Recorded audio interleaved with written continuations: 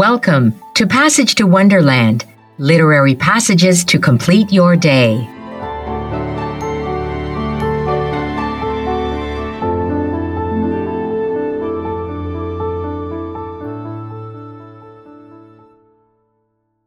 Barbados, 1962.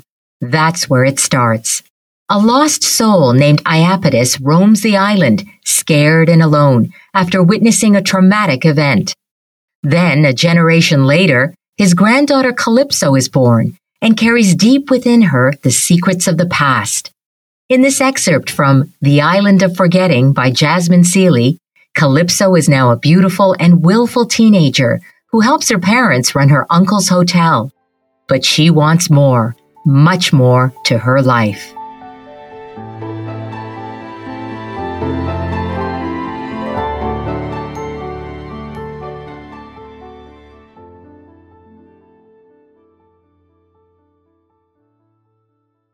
The rains begin in March, too soon. They swell the gullies inland, carrying silt and sewage to the coast. The eddies swirl with greenish foam. The sand smells like dying things.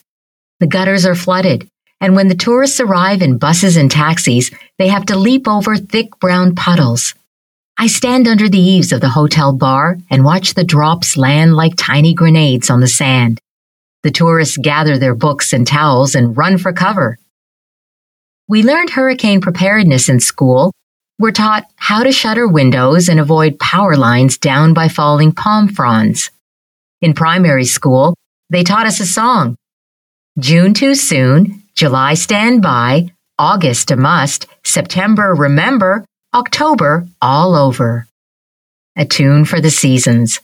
But here we are in March, and it's been raining for weeks. Half our bookings have been canceled. My mother says we're cursed. My mother blames every bad thing, even the weather, on mine and my father's refusal to attend Mass. The girl is too idle, my mother says often. The devil makes work of idle hands. She's not wrong. I know I should be helping more with the hotel. I see how tired my parents are, how they fall into their bed each night, silent, facing the walls, too drained from a day of smiling at strangers to have anything left for each other. But this will not be my life. I know I'm destined for something beyond this place. The rain may be bad for business, but how can I fault the sky for letting go, when I too am thick and full to bursting with repressed energy? I want to run along the beach, get soaked to bone. I like to lie on my back in the sea and feel the cold rain hit my face. But my mother forbids it. Sea ants swarm when it rains. You'll get bit, she would say.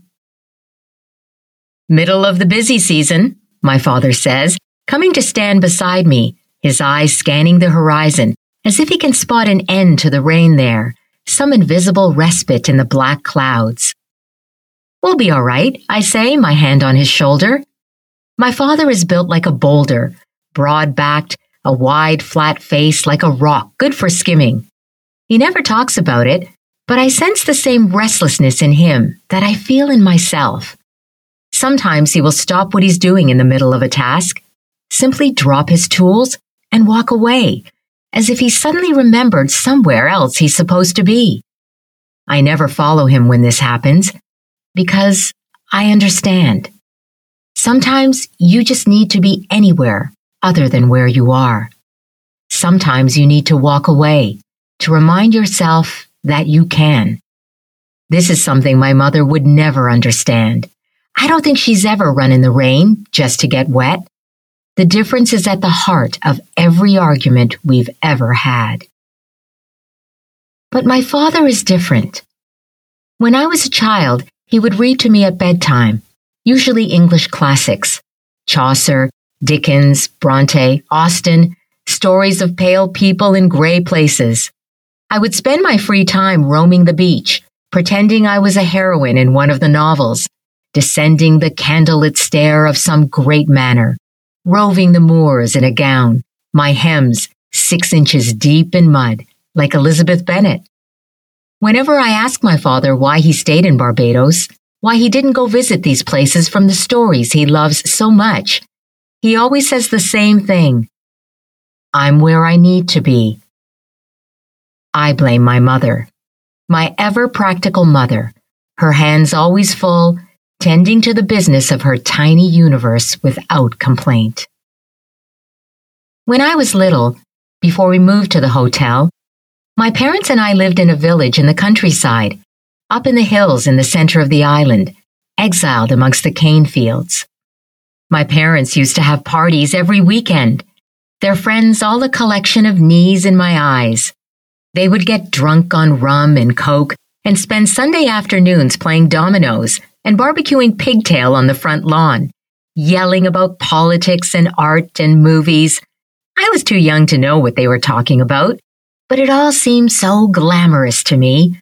My mother in big white sunglasses, a cigarette burning to nothing in her fingers, the orange ember, a dot that danced around her face as she gesticulated. People always stopped to listen when she spoke, and even as a child, I knew this was a special kind of power. But all this changed when we moved onto the hotel grounds.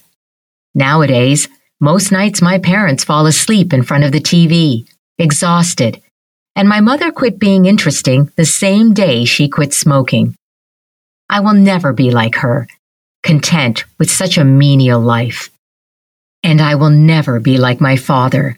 I will never fall in love with someone who makes my world smaller. No one is keeping me trapped here. My mother appears then, clucking like a hen. She comes to stand beside my father and I, her eyes narrowed at the rain, as if she can make it stop just by the sheer force of her disapproval. They're calling for a tropical depression, she says. We should make sure the generators have fuel. My father nods, but doesn't move, wrapped by the rain. We could sing, I say. My mother glances at me, as if noticing me for the first time. What nonsense you chatting now, child? She asks. We could sing a song to the clouds, asking them to make the rain stop. My father smiles, but my mother's frown deepens. Stop being blasphemous, she says. She gives me that look. That one she's been giving me my whole life, like she's worried I'm going to burst into flames on the spot, my head contorting around my neck like a demon. I don't really believe I can control the weather, but it's fun to make my mother think I do. My father likes to say my mother is a bush Catholic. She says her Hail Marys and goes to confession. But that doesn't mean she doesn't still fear the Obeah man and brew bush tea when she's feeling sick. And ever since I was little, I've known she sensed something was not quite right with me. Some fire that even a saltwater baptism couldn't kill. And there's times I feel it too, something dark, flowering in my gut, wanting to burst free. My days are empty of intrigue, but pregnant with possibility, and I'm feverish with longing for all the things I have yet to experience.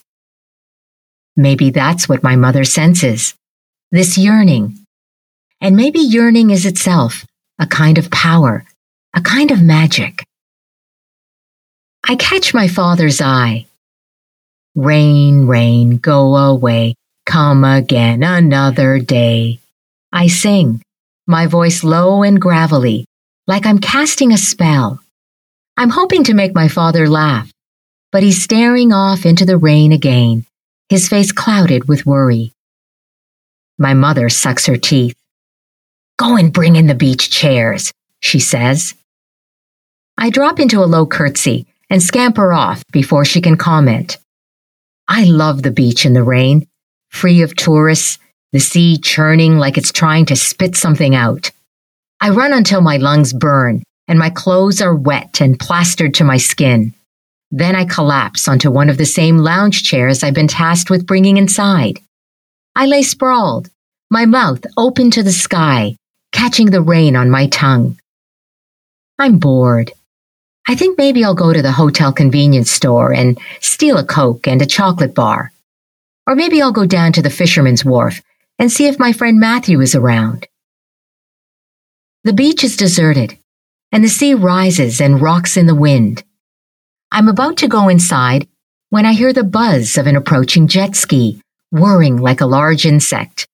The jet ski gets closer and closer, the rider silhouetted against the gray sky. He rides right up onto the sand beside me and dismounts, shaking out his long blonde hair with his fingertips. And as if on cue, the rain stops. The sun cuts jagged through the clouds like the tusks of an elephant. How can you not believe in magic in moments like this? The man approaches me, and I feel a great swelling. He is tall and fair, all shades of yellow, like a sheaf of wheat. His wetsuit rolled down to his hips, his hair dripping wet.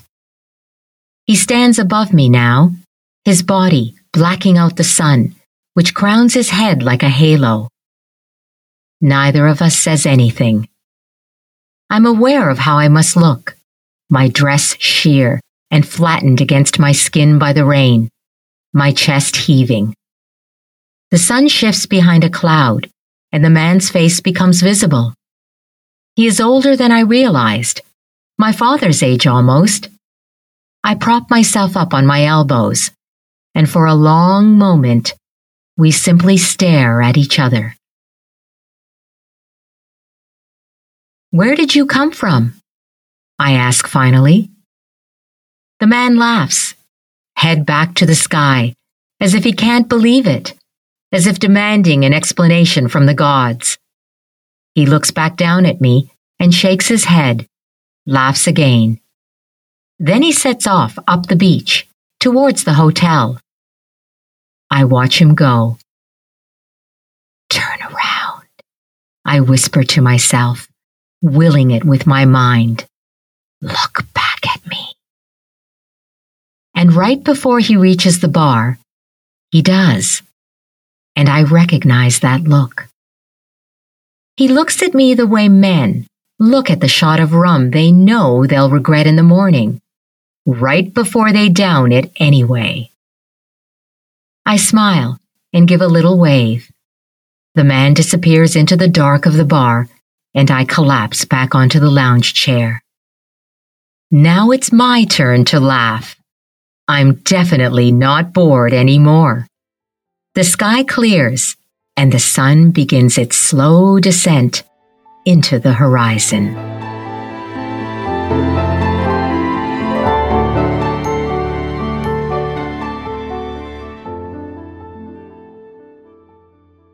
I love that line.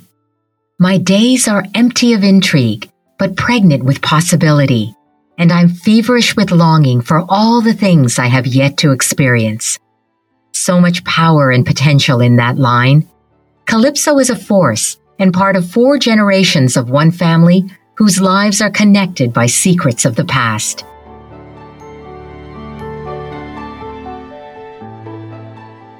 The Island of Forgetting by Jasmine Seeley is published by HarperCollins.